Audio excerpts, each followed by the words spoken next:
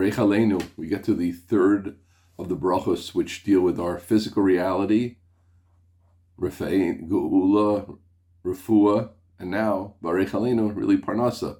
Those are three things that we need. We need Geula, we need redemption on a practical, even everyday way, certainly in the big way. We need Refuah for sure, and we need Parnasa, definitely. And this is going to round out the first of the 6 brachos of Shemoneh Esrei. Before jumping in, I'd like to give a word of tribute to an Isha Gedola.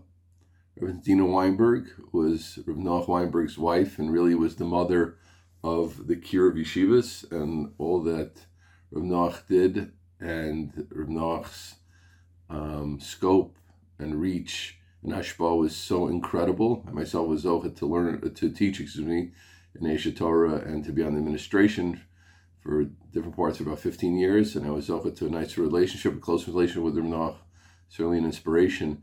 And Rabbi Tindina, who I didn't know personally, but she was behind so much of it.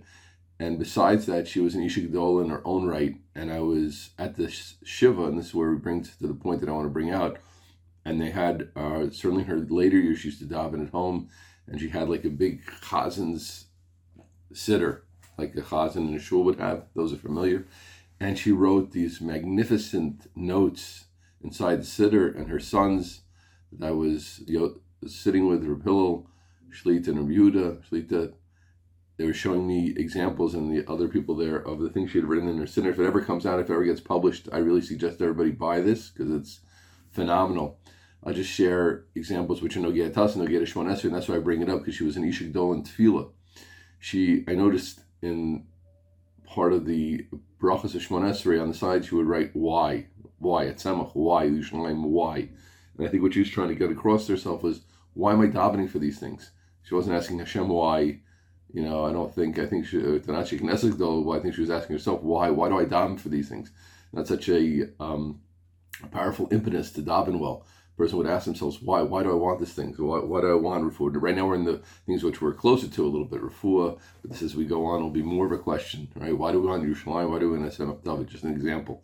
And one more thing I want to point out was at the beginning of Shemoneh Esrei, she had a note to the effect of, you have all the time in the world. You have the whole day to daven, all the time in the world. And that's a tremendous yesod that I've noticed in my own avoda. And I want to mark of that a little bit. Of course, as we explain Shemoneh Esrei, I did say that I want to give 8 sot for davening better along the way here and there. That's not, which is of course so important. You can know the words of Shemoneh Esrei, now you don't know how to daven at all. What's it worth, right? But we always feel rushed when we daven. It's a terrible thing. And she was trying to tell herself at the beginning of Shemoneh Esrei, don't feel rushed. There's nowhere you have to go. And the truth is, when a person feels rushed, it's a shtus. It doesn't make any sense. You're there anyway. You're in a minyan. For those davening in a minyan, you're at home. You have the time to daven that you want. The extra 5 minutes is not going to make a difference to anybody. You're involved in a great activity. Why in the world would you rush it, right? Someone goes to the World Cup. Someone goes to a symphony. Someone goes to whatever other thing, a play, if they like those things. You're not rushed. Let's get out of here already. Let's go. You pay top dollar to be there. You're rushing out. What are you doing? Why are we rushing out of Shemoneh Esrei? This is should be one of the great events of our life. And we're rushing, and we feel rushed. But it's a shtus, not just because it doesn't make sense, because it's such a great thing. You're there anyway, in so many cases. And one more word about this inspiration is that it's getting worse and worse, because the world that we live in moves faster and faster. It used to be the world worked really slowly. I give many examples of that. There was a example I always give is there was a three men in the United States. I think it was John Adams. One was somebody named Thomas Pickering, I believe, and someone else, who in the 1790s, Baruch, were traveling to France to try to deal with some friction between France and the United States. Of course, France had helped Lafayette, had helped America win the Revolutionary War. But as countries go, they were trying to think, should they align with France, should they align with Germany, with England. Germany wasn't effective back then. England and France had friction between them, and there was friction between France and the United States. And this group went by boat, which took itself weeks or months, I don't remember how long. They got to France. Listen to this, before they saw Talleyrand, who was the main French official, like the Secretary of State. It was still a king in France then, I think, or there wasn't, but whatever, Italian one was there. It took them a month till they got a audience with him. Could you imagine? Imagine a delegation today of a top uprising country, and it takes them a month to get in, and then they would have negotiations, then they'd have to send it to America via boat. They'll come back. Everything works slowly, incredibly slowly. And today everything works so fast, which has obviously many, many, many pluses, right? You're getting this message, some of you thousands of miles away from where I actually gave it. But what it does to our heads is it teaches us not to take the time to do things that we have to do. And davening is one of the places where we feel the most. But it's also with learning, it's also with mitzvahs. Wherever you are is where you are. Your luggage is another question. But there's no reason to rush. There's no reason to run. You're dealing with a chesed, you're dealing with someone. Give them the sense you have all the time in the world. Feeling yourself when you're davening, you have all the time in the world. And that's something that Rebbetzin Weinberg obviously differs of. Okay, so with no further ado, we're going to jump into Baruch Aleinu. Tremendous lesson though, friends. So please, and I tell that to myself a lot, don't rush. And I feel I have to tell myself, because my inner drive is pushing me to get things done and to be out of davening and run like a Tino Berech Mivesa Sefer. And then I stop myself and say, like, why? Just slow down, just enjoy it. Breathe in the air. Answer Baruch Hu Baruch Shemo Yehi Shmei Rabbah. Say the words slowly. Enjoy them. Imbibe them. Barech Aleinu Hashem Elokeinu Hashana Zos. Let's give a basic translation, and we'll try to look at things one by one. Bless, Barech Aleinu, right? Bless us. Be Ribui, Barech, we said before, is 220, all multiples of 2, right? Cause blessing. Hashem Elokeinu, Es Hashana Zos. What's Es? This Barech Aleinu Es, right? On us, the year. So I guess it means Barech Aleinu, give us blessing in the year. Hazos, that's Komini Tvasal Tova, and all of its produce for goodness. V'tein bracha, during the winter months, or v'tein tal umati levracha, bring rain and tal for blessing. Al pnei hadama, on the face of the earth. V'sabeinu mituva, and satisfy us from your goodness. V'arech shenasenu kashinu matavos, and bless our years like the good years. Baruch atah Hashem v'arech hashanim. So we have to understand, after the initial phrase, what are we adding? We already said, Barech Aleinu Hashem Elokeinu Hashana Zos V'es Kol Minei Tvasa. It means, give us blessing this year and all types of produce. Now, what are we adding by saying after is V'tein bracha al pnei hadama, on the face of the earth? What's said there that wasn't said before? Sabeinu mituva, what's that? Satisfy us with its good. What are we exactly asking for there? All that we have to unpack a little bit. Before that, I want to share basic questions which Rav Ben Agra deals with. Maybe you thought of before. No less than the Rishonim speak about it in Rosh Hashanah, and really the Gemara itself speaks about it in Rosh Hashanah.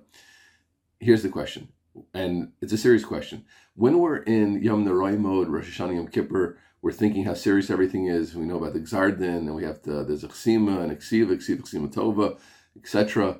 Rishayim, Tzadikim, Beinim, Tzulim, V'omdim. Yom Kippur is the grand close of things, and it's a serious time, and it's serious that things are closed.